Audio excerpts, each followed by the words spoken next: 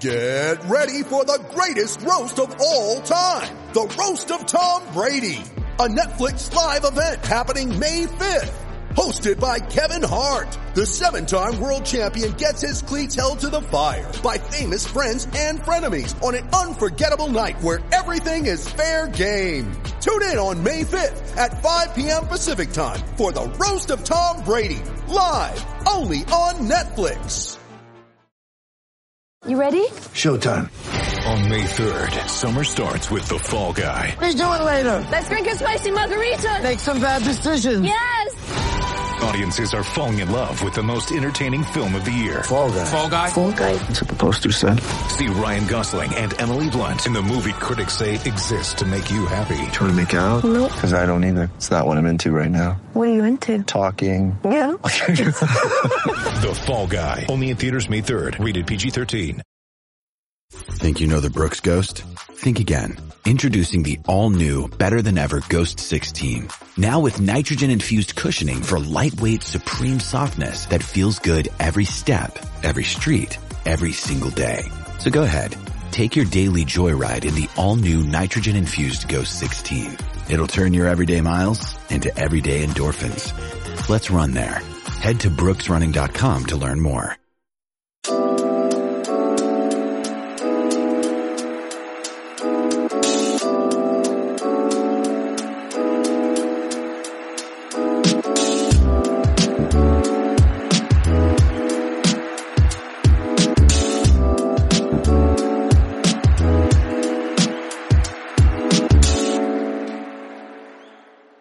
Welcome back to That Chelsea Podcast.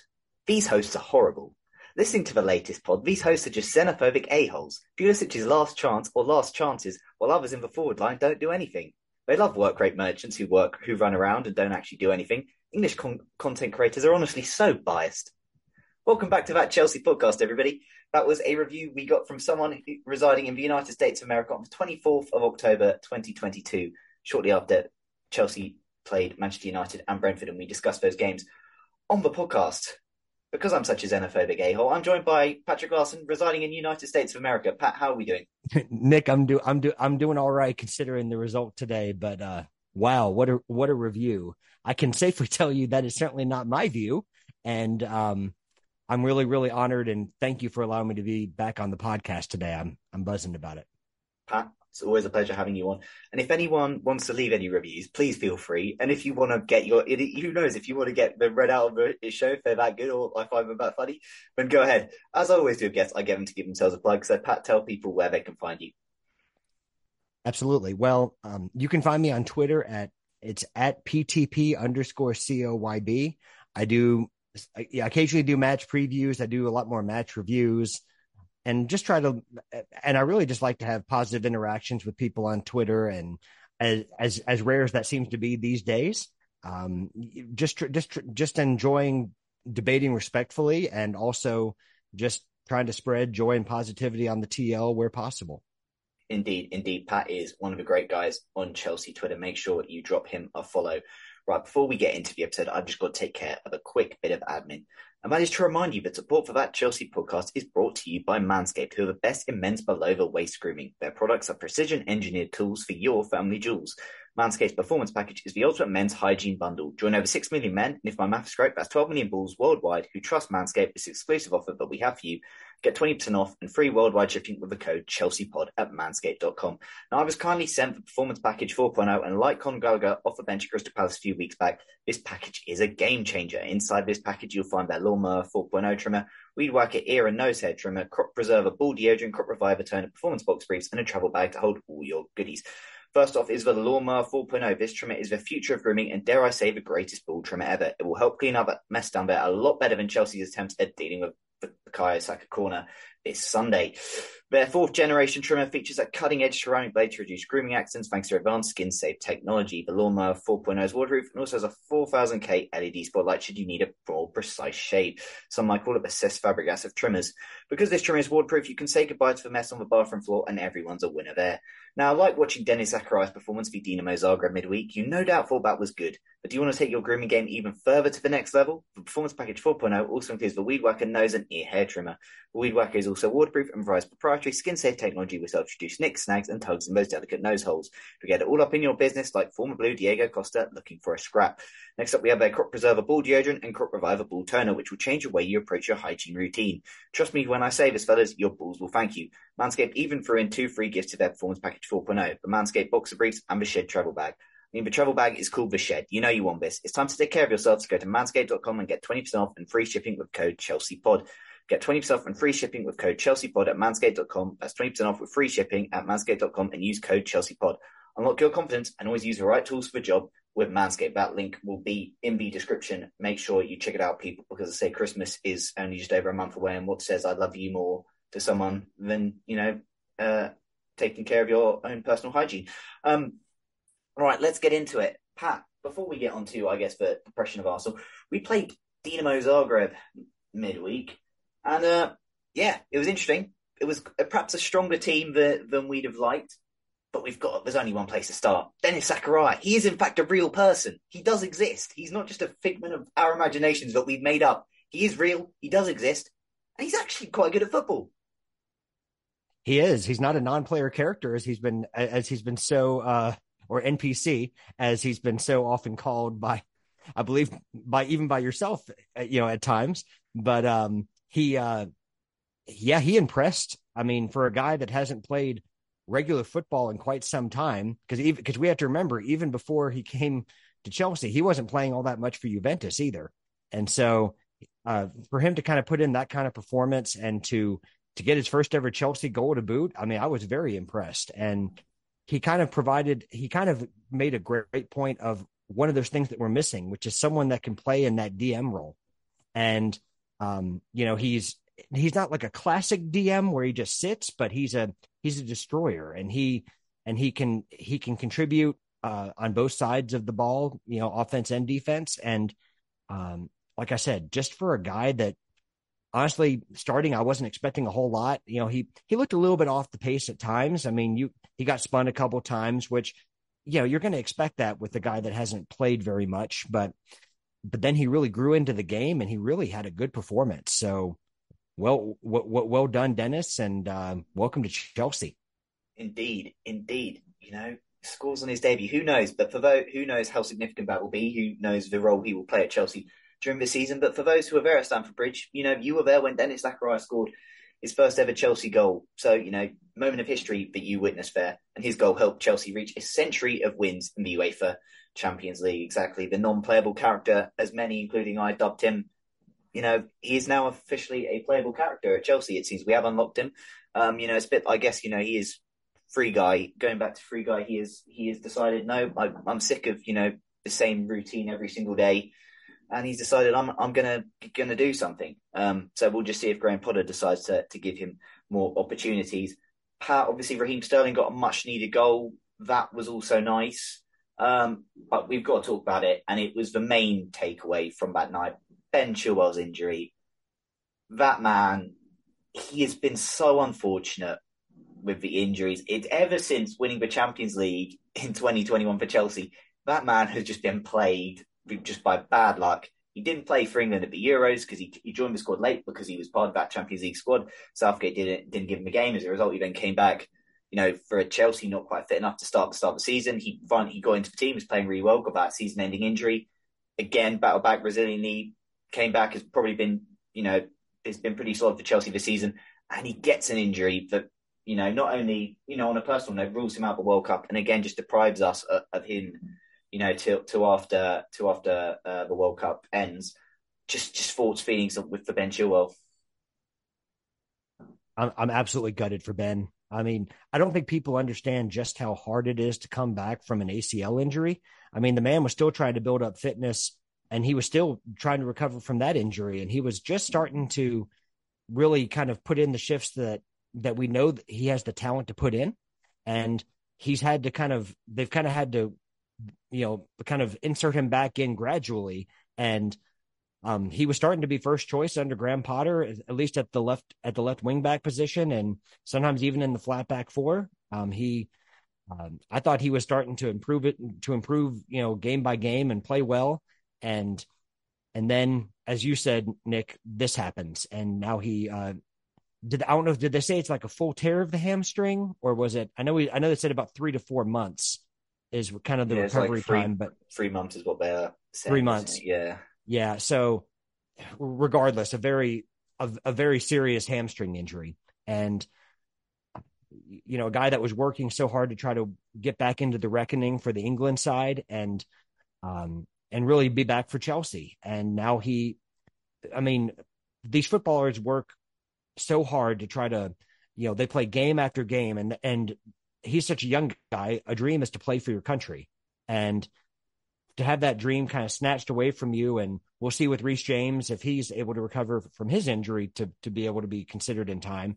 But you just hate it for any of our young players because, selfishly, we want them to be ready for Chelsea. But from a human perspective, I want them to be able to play for their country and to play in a World Cup, because that's what all the training and all the academies you've been in, and that's what you work for, is to try to make it to those big tournaments and to play in the, to win trophies and to play in the big club competitions and international competitions. And now at the very least, he's going to have to wait another 4 years to be considered for selection. And, maybe in 2 years at the Euros, but, this is the second consecutive, he was out of the Euros as well. So, and he in terms of like, he didn't really even get to play. He was selected, but he didn't even get to play. So you hate it for him. And, I've seen some people that are, who maybe prefer Cucurella over Chilwell that were expressing, I hate to say happiness, but like people that were almost seemed like celebrating his injury. And I hate to see that again for any player. And, shame on anyone that was doing that, because, there are players, and you can prefer one player over another, but at the end of the day, these guys are human. They're not machines. And with all the games that they've been playing in the run up to the World Cup, we've seen a lot of injuries, and Chelsea has seen a lot of injuries with Reece and now Chile, and we saw Fofana. I mean, it's just, we have to remember these guys are still human at the end of the day, and you hate to see anyone being deprived of opportunities and, having dreams of theirs just kind of taken away from them all of a sudden. So Chile, get well soon. We love you. Yeah, indeed. And for anyone who does celebrate those injuries, do not pay attention to them people. Yeah. And look, as I said, that was obviously a contentious point because Graham Potter did go with a very strong lineup against Zagreb. It kind of surprised quite a lot of people how strong it was. But on the Ben Chilwell point, I said I wasn't that annoyed he started. Obviously, we then kind of see that he did have strapping on. So in hindsight, could we have maybe, tried to not playing him? But obviously at the time, I didn't really have an issue with it because said he'd only started 8 of Chelsea's 18 games this season. He started 5 in October out of 9. He's compared to Cucurella, who's played 12 from 18 this season, 6 for 9 in October. So it's just one of those where it's a tough one. The Chile injury is tough. Again, the argument is, could he have maybe come away, not played come off the end, but also if he doesn't, go for the ball and, he avoids that injury, then, you can say, well, well done to Graham Potter. You got some minutes in him again, at 90 minutes, etc. So it's a really fine margins. And look, ultimately we played with fire and we got burnt, unfortunately. And unfortunately, Chile did get burned. And that's really, really unfortunate for him because, really, really, really shitty situation that he finds himself in. And it did really leave a pretty damp note to end that night. It was a bit just one of those nights. The game had nothing riding on it. Chelsea were already guaranteed top spot. There's nothing really, we don't need to do a deep dive analysis. That obviously is quite nice, but I've just actually been able to mention Dennis Zakaria, name on this podcast. I actually discuss him in a footballing sense on this podcast. So it's quite nice being able to do that. But we're going to move in to the Arsenal game. And Pat, this was quite a hard watch. Chelsea had a plan. It was quite clear to me that first plan was soak up pressure and then maybe try and catch Arsenal on the counter on the break. The second part of that plan didn't really work in that first half. But to be fair, in that first half, we did soak up pressure fairly well. I can't really remember Arsenal creating much apart from that Jesus misheader, from that delivery in. But it did just feel, a lot of people, it's quite interesting. I'm seeing a lot of people comparing it to the City game at the Etihad, which I didn't really quite get, because I don't think, because in that game City just still created loads and we're probably lucky. We were lucky not to be ahead, whereas I don't think Arsenal actually created loads. I kind of compare it more to the City game under Thomas Tuchel last year when we lost 1-0 at home, where really we didn't really lay a glove on them. We didn't lay a glove on Arsenal today. We kind of just sit back, soaked up, and then we just conceded a soft goal like we did to City last year, and we found ourselves 1-0 down. All of a sudden have to try and actually go out and attack in this game, and we struggled. But just your thoughts on kind of the game plan setup and just that game in general from Chelsea. Yeah, I think that you kind of got it spot on with how we set up. We obviously were set up to soak up pressure, because I think Graham Potter knew if we opened ourselves up to, attacking football, that we were going to get carved open. And even with trying to soak up the pressure, which I agree, I thought we did reasonably well with that, especially in the first half. That passage of play where Jesus missed that chance, I mean, that was just an incredible passage of play. With one touch passing, quickly moving the ball. We soaked up pressure, but then at the same time, when we did get the ball, intelligent pressing by Arsenal kept us from even stringing 2 to 3 passes together.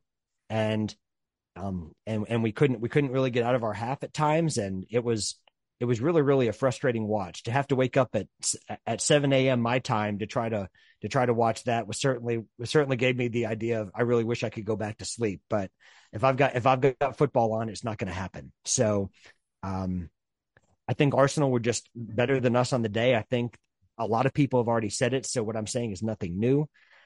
Arsenal is a lot further along in their, if you want to call it a rebuilding plan or a project that they have under Mikel Arteta.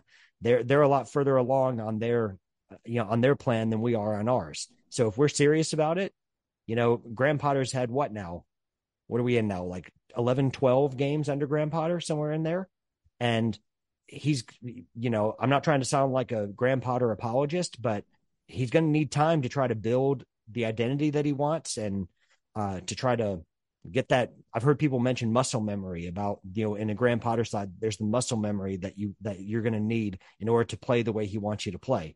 He's also going to need transfer windows to try to get, the players in that he wants to try to play his system. He got some of that time at Brighton, and you started seeing the benefits of that this season. And Mikel Arteta, when he first came in, he struggled, and Arsenal fans were calling for his sacking. Look at what's happened to them now. And even Pep Guardiola didn't start winning at City right away. I mean, sure, of course they were in the top 4 firmly, but they didn't win a trophy in his first season, which is very unlike Pep.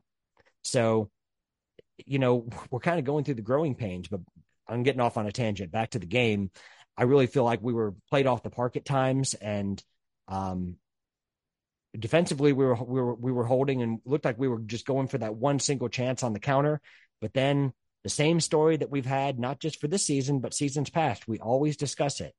Lack of intensity up front, no final third pass, really creating very little. I mean, Sterling had a couple of bits and bobs there where I've, looked like we could get something, especially at the very start of the second half. But really a lot that didn't really threaten Arsenal all that much, and don't think we even got a shot on target, if I'm not mistaken. I mean, if we did, it was maybe one or two, but Ramsdale had very little to do on the day. And yeah, I mean, it was 1-0, but if Arsenal had actually been more clinical, they could have even scored a couple more. Yeah, no, indeed. Chelsea had 1 shot on target during the game. Arsenal only had 2, to be fair, but it was one of those. They had a lot more shots off target as well, and they did create chances, which was reflected in the XG, which Chelsea 0.24, very low. You're not going to win games of football producing that. Arsenal 2.38. So again, shows they did miss some good opportunities there. Yeah, it was tough, as I said, and with that win, it meant Arsenal became the first side to win 10 Premier League away games at Chelsea. And they're just the second visiting side to win 3 in a row at Stamford Bridge after Blackburn Rovers, of all teams, 1993, 94 to 95, 96. Yeah. Arsenal have a great record against us at Stamford Bridge, annoyingly, over recent years. We used to, that used to be one of those you could just still bank as a win back in the day, but that is not the case anymore, and credit to them. It was just quite a very, very difficult watch as well. The fact that, as obviously in the UK for a lot of fans as well, is a 12 p.m. game on a Sunday. So again, that's a pretty early start, going up for the football as well. And it was just, Yeah, it's just a very flat day and a very flat, unenthusiastic day. And unfortunately, these last two games in the Premier League, I mean, the two before it, weren't the most inspiring, but we actually got results in them. So it was a bit of something to cling on to. But these last two games have just been really, really disappointing to watch. And it, as I said, it reflects in the position we find ourselves in the league, which is 7th place now. And the reality of the situation is that, it not really changed much, but we are very much in a scrap for European football. Like I think a lot of people thought we would be. So it's quite tough. I don't even really want to talk about individuals today because I can't really say anyone was particularly great. Silva was okay, although he also had, poor moments. Mendy, aside from, potentially trying to be a bit too, there's one moment he almost gave me a heart attack when he held on to the ball a bit too long before distributing it, but he made saves that he needed to. He didn't really do anything wrong. It's just a tough one. Jorginho in the middle, to be fair, I thought was pretty decent. Getting in, doing all right against the Arsenal press, but it was a really tough watch today. There's very little positives to take from that game. We offered, next to nothing. Sterling again, quiet. I think Pierre-Emerick Aubameyang had 8 touches during the game, and it was kind of painfully predictable how that game turned out. I jokingly said, and you can find, I posted it on Twitter earlier as well, but I jokingly made a prediction for the game, but I can't wait for Aubameyang to get subbed off around the 60-minute mark with us 1-0 down. And literally Arsenal scored their goal in the 63rd minute and Aubameyang is subbed off immediately after that for Armando Broja. And with Kai Havertz going off for Conor Gallagher, it's just painfully predictable. And I just guess, I don't think I'm psychic. I just think Chelsea, the realities are painfully predictable at the moment. It's just the current state we're in. But unfortunately, we're just not great. We lost big players in the summer. We tried rebuilding. We've got a new ownership, new manager. It's chaotic. It's a crazy season. We're playing games a lot, injuries, World Cup.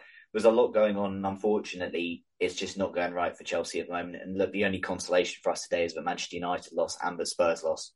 Some of our rivals are top 4. Obviously, the caveat Liverpool won at Spurs. So they're now only 2 points behind us. But it just also shows the bonkersness of this season that Newcastle, are comfortably the 3rd best team of the Premier League right now. So all credit to them. But yeah, it's just one of them. It's a bit of a mess. It's a bit crazy. But look, I'm not gonna, I think we kind of discussed performance really. We can kind of get into it more in the questions. But yeah, we'll kind of leave that there and we'll move on to listener questions. With threats to our nation waiting around every corner, adaptability is more important than ever. When conditions change without notice, quick strategic thinking is crucial. And with obstacles consistently impending, determination is essential in overcoming them. It's this willingness, decisiveness, and resilience that sets Marines apart. With our fighting spirit, we don't just fight battles, we win them. Marines are the constant our nation counts on to fight the unknown. And through adaptable problem solving, we do just that.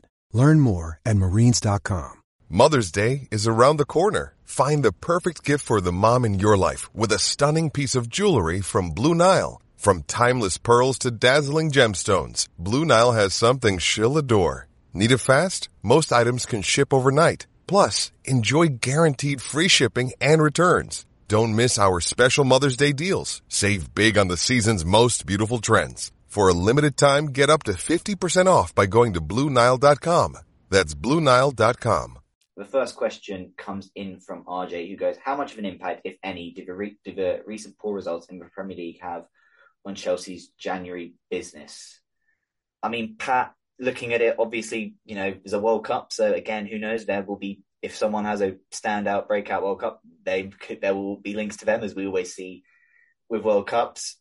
Chelsea will be playing Champions League football in the new year. Top their group, round of 16, awaits us. Champions League draw, when that comes out, we'll see. So Chelsea will have the, European football to offer players. At worst, with a situation, will be 8 points off top 4, which it's not, it won't be good, and that'll be quite a tough, mountain to surpass. But the situation, shouldn't be too drastic, I think, to put players off if we wanted to. But I don't know about your thoughts.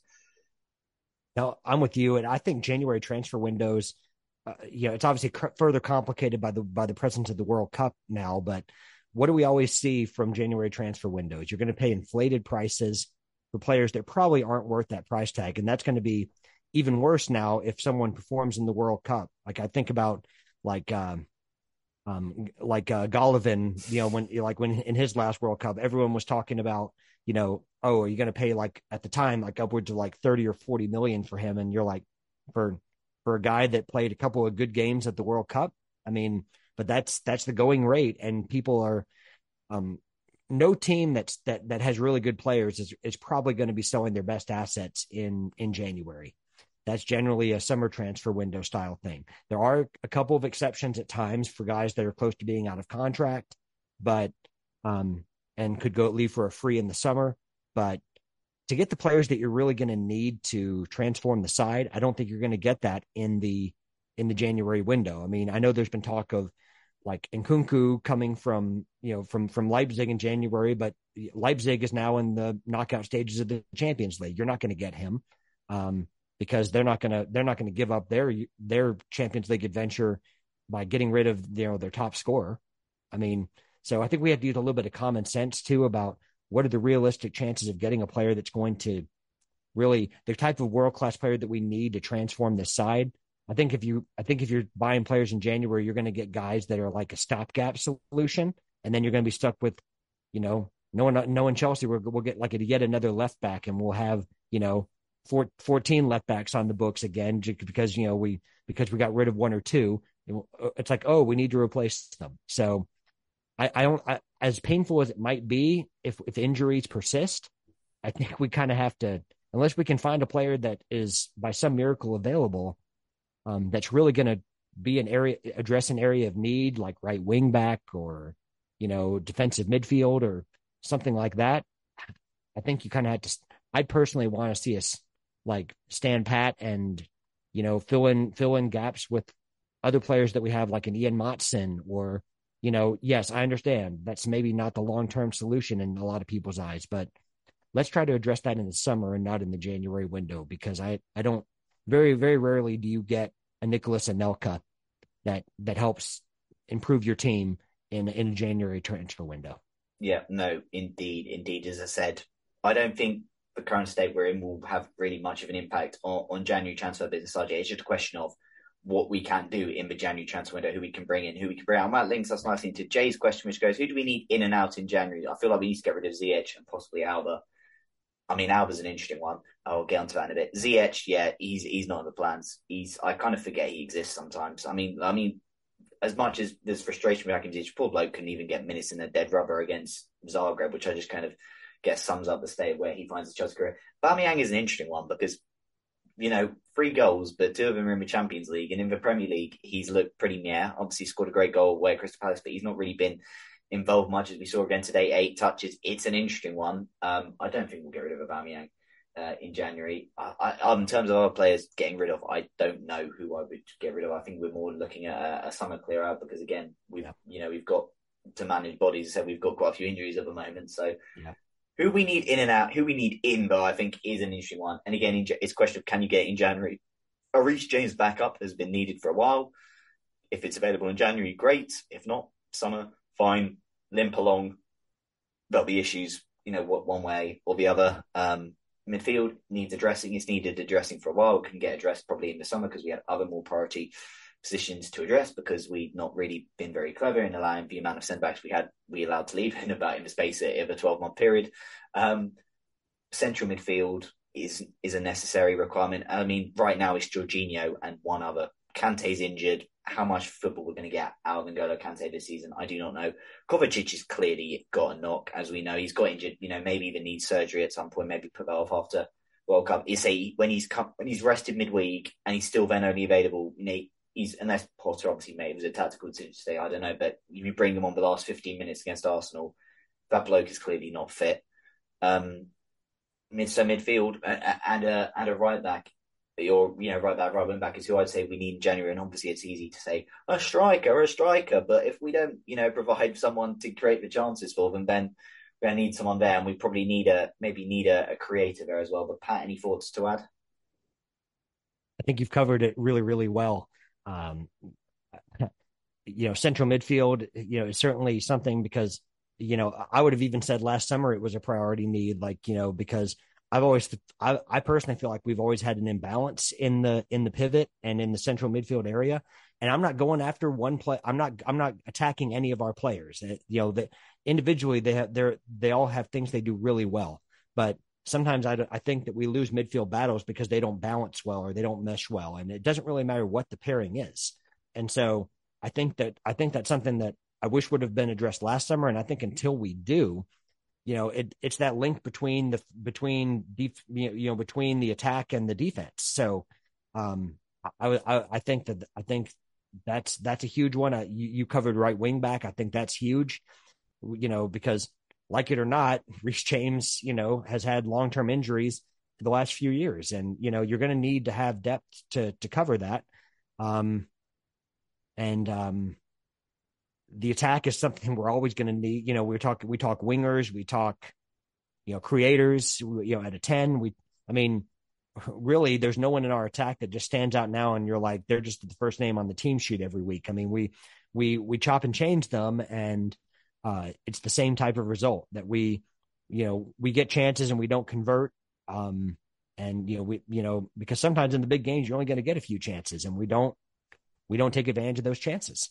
And even when we do create, we create so many chances and then don't, make the most of them. So, I don't really have a whole lot probably valuable to add based on what you've already said. I thought you covered it really well, but I would just reiterate that unless these are like quality players that you can bring in, they're not just stopgap solutions, that you don't see them in your long-term plans. I don't see the point in bringing them in January if it means you're just kicking the can down the road and you're creating further problems for yourself in future transfer windows.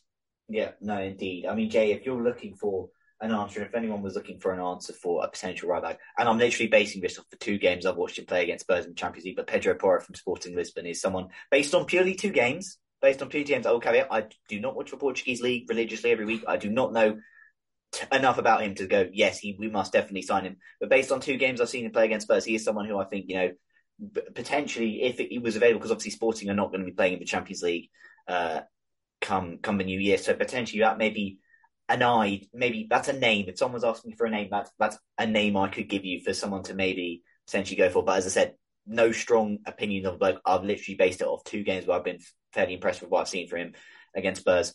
The next question comes in from Dan Hill. 10-mark question. After a handful of Premier League games, we saw Mourinho's plan both times. After 6 Premier League games in the defeat to Arsenal, we saw Antonio Conte's plan. We instantly saw Tuchel's plan when he came in. So 12 games in, can anyone tell me what on earth is Graham Potter's plan? Pat, it's a tough one because, it's not really quite clear what it is, because also Potter's had a plan in a few games and he's had to abandon that plan because it's not worked very well. Today's plan, I knew what, obviously, I think a lot of us could tell what today's game plan was. It was pretty uninspiring, and it did not work or get, and help us get the result we wanted, which does not help his case at all, because that was really passive and really timid from Chelsea. But yeah, it is quite tough to tell what his game plan is, isn't it? Obviously, we have to, and again, sick of caveating it, the fact that he came in a month into the season. He did not get a pre-season to work with these players. He's had players out with injuries. He's playing every 3 days with these players. The circumstances are not ideal for him to work in. However, it does sort of feel that it's quite hard to really tell what the plan is at the moment, because the last 4 games, I include the United and Brentford games, were not great to watch.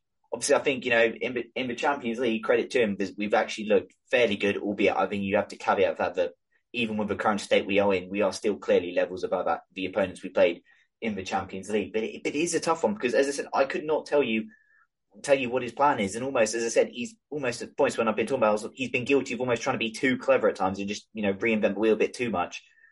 And he's not necessarily, worked with what he's got. Obviously, today was, for the back, which to be fair, I've been saying on the pod, I was like, you don't have wing backs available.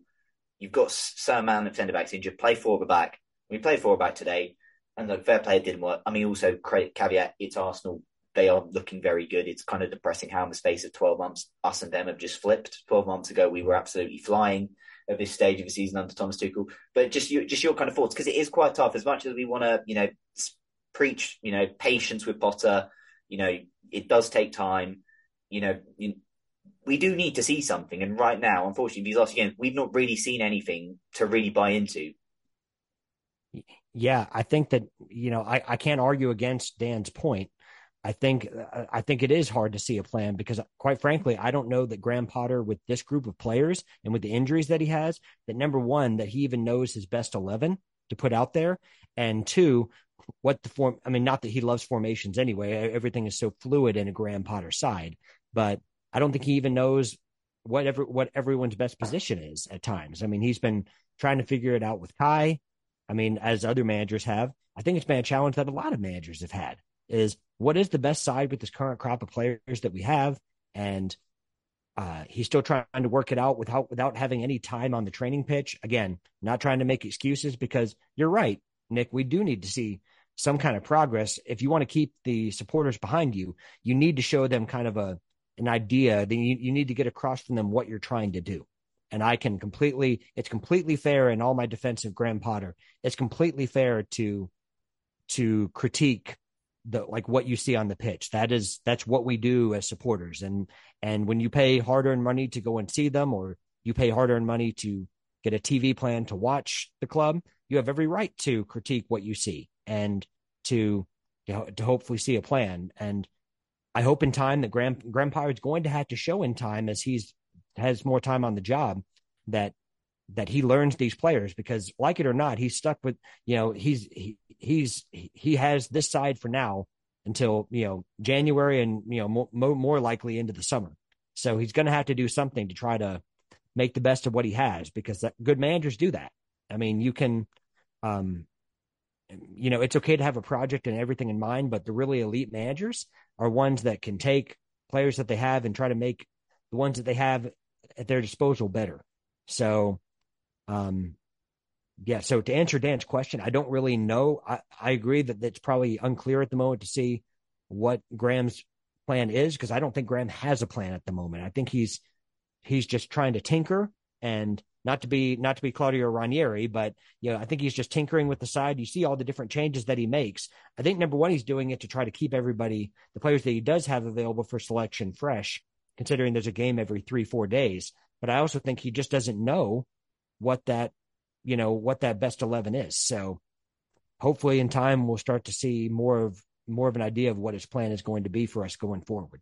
Yeah, but obviously to Dan's point, obviously on Mourinho, I'm kind of like that one. Mourinho kind of had that side, almost ready as well. That side he inherited, was a lot better than the one Potter has. He had, a lot of players, especially that second time, a lot more experienced players who, were seasoned out regulars. And that first time, the squad the signs had already been made, etc. And look, Conte also kind of then was able to kind of have Mourinho's,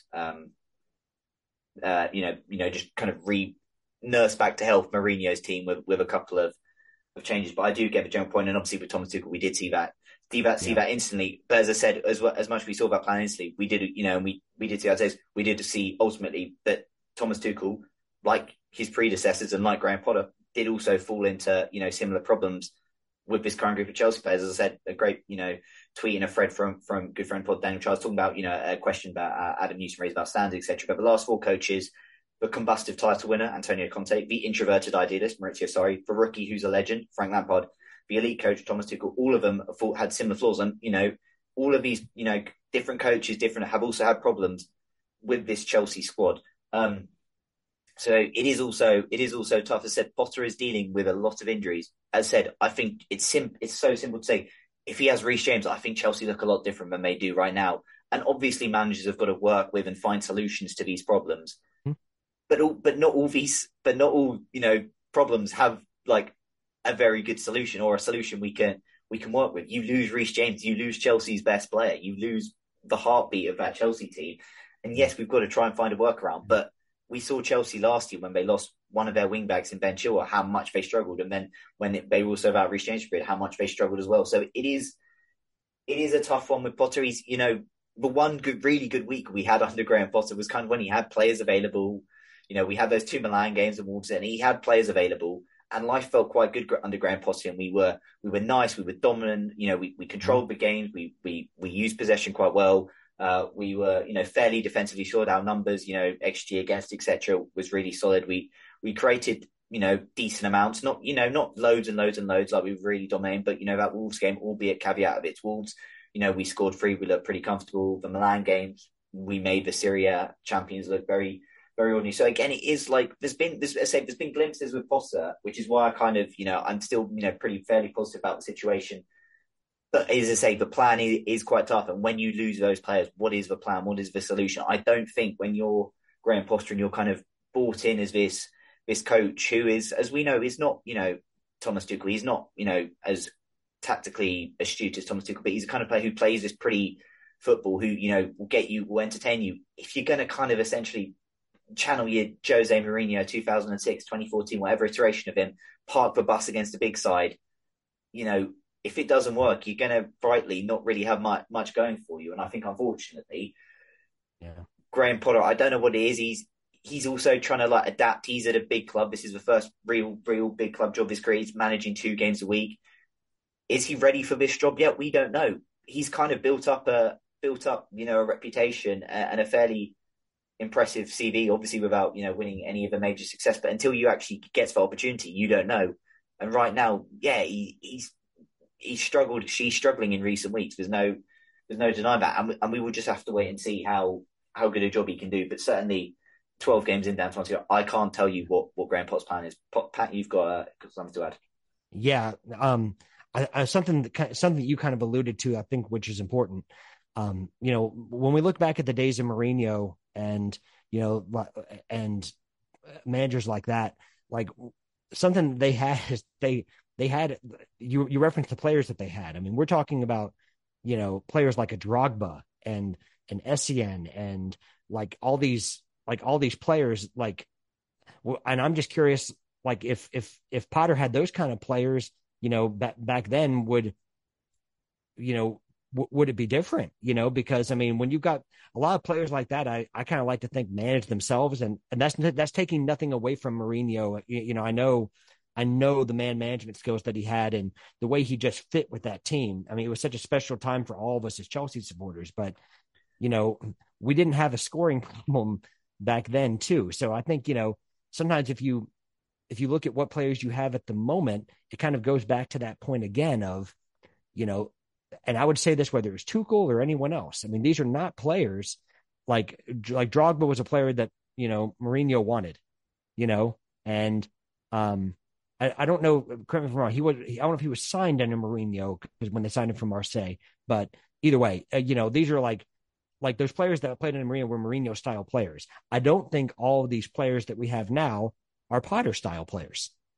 And so, there's a lot of what if scenarios that you can do for what it is. And, we just have to, we have to adopt a wait and see and just see what happens and hope that Graham Potter, can start to put the way he wants us to play football, that he can impress that on players. And I'm hoping through that muscle memory that I put in earlier that we can start trying to play that way, and hopefully we'll see some success from it. Yeah, no, obviously, as I say, in terms of, Dan's question about a plan, obviously I get, obviously some of those names you listed, Dan, it was kind of clear what their plan was. What I would say is I wouldn't necessarily compare or, think back to what those managers, I would kind of just look back at what the current, the previous Chelsea managers that have kind of dealt with this squad, what their plans were. And again, to be fair, I think, those were fairly clear. Even Frank, it's pretty clear he wanted to play pretty attacking, pre-possession base. It kind of obviously left us fairly exposed at the back, and Tuchel kind of, try to strike a balance, etc. Obviously, I get it. With Potter, it doesn't feel quite clear what a plan is. It's not really noticeable. I'm, even under Sarri, say that plan was fairly clear early on. So I do kind of get it. I also think he's also probably trying to think, he's maybe just sort of, I don't know if he's questioning himself, but he's also just got to work out what does he want to do? What does he want to get with these players? Because he's literally just been thrown in right at the deep end, and it's just a case of they've just gone, right, swim, and just see if he can. So it's a tough one, but yeah, ultimately it unfortunately right now it is a bit I can tell even just looking online the kind of reaction to Potter has changed a bit. And again, that's completely understandable because there's no emotional attachment to Graham Potter. That's completely fair. I have no emotional attachment to the bloke. I hope he does well because he's the Chelsea manager. I hope all Chelsea managers do well, but there is no emotional attachment to him. There's nothing really to buy in. I know people will allude to the way he speaks in his press conferences. I try not to really get, too bothered with that, because again, what press conferences I'm not interested in really. I will get the tweet, the quotes on Twitter within about a minute or two anyway, so I don't really need to listen to or watch a press conference, So it is what it is with Potter. We will just have to see. As said, the World Cup I think will come at a good time. Obviously, there'll still be players away at the World Cup, but yeah, we are now 0 wins in 4, and it's Newcastle away next. So there is a real potential we could be 0 wins in 5 in the Premier League, which will be very, very tough and a real difficult situation we find ourselves in. But I think we've just got to just try and be patient. But obviously, if we have more performances like today, it's going to be quite tough to. But today, Brighton today, the first two really, really poor performances under Potter. But we've just got to see if that continues. When you need mealtime inspiration, it's worth shopping Kroger, where you'll find over 30,000 mouth-watering choices that excite your inner foodie. And no matter what tasty choice you make, you'll enjoy our everyday low prices, plus extra ways to save, like digital coupons worth over $600 each week. You can also save up to $1 off per gallon at the pump with fuel points. More savings and more inspiring flavors make shopping Kroger worth it every time. Kroger, fresh for everyone. Fuel restrictions apply. The final question comes in from Shyam. Take us through your honest expectation from what it was at the start of the season to when Potter came in and to what it is now after seeing the recent performances. Pat, I will let you go first. So what were your expectations at the start of the season? So when Thomas Tuchel was in charge and, the Bowley era was, ready to get underway and, pre-season was chaotic, Tuchel was saying we might not be ready for the season. But what was your expectations at the start of the Premier League season for Chelsea? I tend to always be at the start of the season fairly optimistic. I mean, it's the start of a new season, like everyone's starting with a clean slate. So it's like, I'm buzzing about a new season starting. So I think in a prediction thing I did with someone, I think I put Chelsea, finishing third, which I don't feel the same. And getting into the second part of the question, I don't feel the same way now. I don't really envision us finishing in the top 4. If I'm honest right now, I think that, injury plays a part in that, because even after people come back from injury, you wonder how long is it going to take for them to kind of get back to, hopefully, ideally they get back to their best, but is it going to take more than just a half a season to get them back to their best? I mean, we saw bringing back, I know none of them are necessarily an ACL injury that they're returning from, but, when you're talking about hamstring and you're talking about knee strains, all it takes is one little tweak to re-aggravate an injury. And so my expectations are probably not that we're going to finish in the top 4 at this point. And if I had to pick a position, even being optimistic, I'm going to go for 6th. But I think I'm just prepared to try to, hopefully, if the ownership is serious about starting a project, that we're going to have to take the growing pains that go along with that, and some of the low points, or maybe like, I know that I'm not the first one to mention this, but like maybe even drop to the Conference League and win every trophy that's possible. So if we're not going to finish in the top 4, maybe just go and grab that trophy too, and really grab every trophy possibly available. Yeah, so obviously you said your expectations to start the season were 3rd, and currently they're kind of 6th. What were your expectations at the second part of Sham's question when Potter came in? Was it still, obviously when he came in, we were outside the top 4, but not by very much. Thomas Tuchel was sacked about 6 league games into the season. What were your expectations at that point? Honestly, they were about the same. I was so shocked at Thomas Tuchel getting sacked that, I didn't think that. I really did think that, I thought we might experience a new manager bump. And if we were going to have to replace the manager, I was never Tuchel out at any point, just to make that clear. But after the decision was made to get rid of Tuchel, to sack Tuchel, then, Graham Potter was a name that I was always interested in. And, but I didn't think I still think that he was going to need the players to try to impress upon, his true impact on the side. So it didn't, I still thought maybe we could do top 4, but I thought that under Tuchel as well. But then after the injuries, it's kind of changed. And, I think that probably now I'd say 6th is what I'm kind of looking at. And I hope I'm wrong. Yeah, Yeah. Sham, obviously, at the start, season preview pod, I got us all to do predictions. Adam Newson said fourth alongside me, and Daniel said third. I kind of was just going on that we have got weaker. We lost two great centre-backs. Obviously, this was also recorded before some of the signings were made, etc.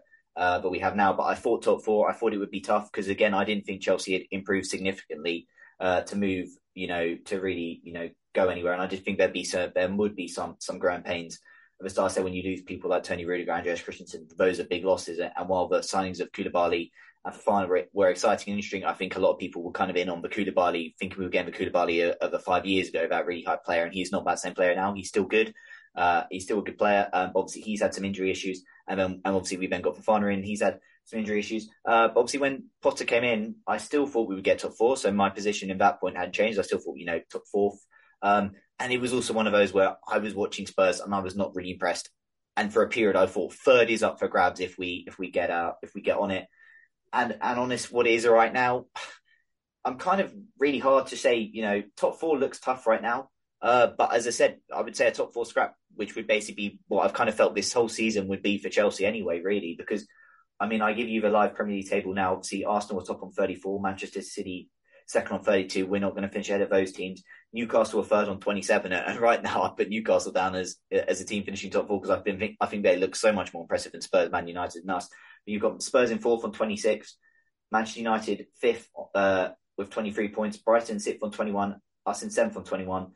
Liverpool 8th in 19. So obviously, again, it would obviously depend if Liverpool, get a run of form together. They've obviously won at Spurs this weekend. They're still behind us. They've had a very hit and miss season. It's one of those, I'm not impressed by many teams in the Premier League this season. So it's one of those, if we get top four, if we get a run of form together, I still think top four is achievable. The question is, are we going to get that, run of form together? And right now, it does not look very likely given how we're playing. But again, seeing what happens with injuries when players come back, who knows? It's a really tough one to say because the nature of the season is it can change. It can just change so quickly. As I said, when Tuchel came in at the time in January 2021, we were, I think, 8th or 9th, but we were only a few points outside the top four. And then within 4 or 5 games, we were back in that top four and we got in and we stayed in there, obviously with a bit of help from Spurs on that final day. But it's one of those, I think top four is still achievable with this group of players, but it's just, on the caveat that players stay fit. Reece comes back fine. Chile comes back fine. That, defensively, we kind of, we do improve under Potter like I would expect us to improve as the season goes on. But it's a tough one because, said right now, I think realistically, top four, it's quite hard to envision because we don't look good. There's a lot of other teams don't look good. It's just a question of which one of us is which isn't as bad as the others, really. Because it's a tough one. Because reality is, if we lose at Newcastle next week, we're 9 points behind Newcastle. And that would be, just over a third of the way into the season. And that's quite a big gap to make up already. And Newcastle are only playing once a week, while we're playing twice a week with Europe, etc. as well. So it's a tough one. I think my expectations are, I still think top four is achievable. If we play like we're doing recently, that's not going to happen. And we can't complain because we've not been good enough. So we will just have to wait and see. But yeah, my expectations weren't high at the start of the season. So that's probably perhaps why I'm on this pod. If anyone, I've not been as, I perhaps don't get as down as maybe some of you guys do or anyone else, because I wasn't expecting a huge amount from the season before it began anyway. But we'll have to see. Yeah, the confidence right now is probably not as good as it is as it was a few weeks ago. And I'm very grateful that in 6 days' time, or when you're listening to this, 5 days' time, Chelsea play their last game for over a month and a bit, and I can just get out and stop really thinking about Chelsea for a while, because that would be quite nice just to get away and enjoy other things. So yeah, Sean, very long answer to your question, but yeah, start of the season fourth. When Potter came in fourth, right now, still think we can scrape top four, but realistically, you're probably looking at Europa League or maybe even Conference League, which again, the dream, if we're not to get top four, Conference League is the way to go, because then we can become the only team to win all three European trophies. And we can then truly say we've won it all, because we have won it all, but we've not had the opportunity to play in the Conference League. So then if that opportunity arises, boom, take it. None of the Europa League. The Europa League, no. Give me the Conference League instead. That's all the questions we got sent in this week. Yeah, it's been for the second week running, a fairly, I guess, disappointing episode to discuss. We've had obviously success in the Champions League with followed by disappointing results in the Premier League. But before we go, Pat, I'm going to give yourself one last chance. Just give yourself a plug, where people can find you, etc. Well, Nick, first of all, thank you again for allowing me to come on. I absolutely love this podcast and think it's one of the best ones out there. And I know I'm not the only one that feels that way. But again, if you're interested in, and hopefully you'll see me as more positive than probably I have been in some of my responses to the questions today. But you can find me on Twitter at PTP_COYB. I do match previews, match reviews. I'm kind of intermittently doing a new little series called Chat with Pat, where I try to, while I'm outside walking, I try to just think about things Chelsea or football related and kind of put questions out there for everyone to react to. So if you're interested in anything like that, please check out my page and give me a follow. And, I love interacting with anyone that loves to respectfully debate. Yeah, indeed. Make sure you check out Pat, one of the good guys. As for us, we're on Twitter at @ChelseaPod. We're on Instagram at @ChelseaPod. We're on all your usual podcast platform providers, Apple, Spotify, etc. If you're not subscribed already, then why not? But if you aren't, just search for Chelsea Podcast and we should come up with it. If you want to leave us a rating and a review, that would be very, very helpful. 5 stars would be great. But if you don't like the podcast, feel free to leave a 1-star review like the reviewer did at the start of the podcast. We can't please everyone. But hopefully, I presume that listener is not listening since he rated it 1 star. But if he is, hello, don't worry. I take all feedback on board. And I'm sorry you felt that way, despite the fact that we were actually fairly positive about Christian Pulisic's third episode. But nonetheless, we cannot please everyone. But yeah, any ratings and reviews go a long way. Whenever I tweet the pod out, any likes, retweets go a long way. And a reminder that you can get 20% off at Manscaped with code ChelseaPod. As I said, there's not long left to run on that deal. So if you want to, use it very quickly because time will run out. And look, Chelsea aren't playing for a month, so what are you going to do? What are you going to do in this time? Maybe you're going to be wanting out. Maybe, when Chelsea aren't playing on your weekends, you're going to be, I want to go on a date. I want to meet a woman. Well, do you know that 96% of partners think bad grooming is a major turnoff? You don't want to find yourself in that situation down there. 85% of partners prefer a man who's groomed below the waist. So if you're going to get lucky, then, be prepared. Simple stuff. And 91% of men think good grooming is essential to their professional success. So look, 20% off at manscaped.com with the code ChelseaPod. I'm plugging it. I'm very shameless at the end of the podcast here. But yeah, until the next episode, everybody, keep a blue flag flying high. Sports Social Podcast Network.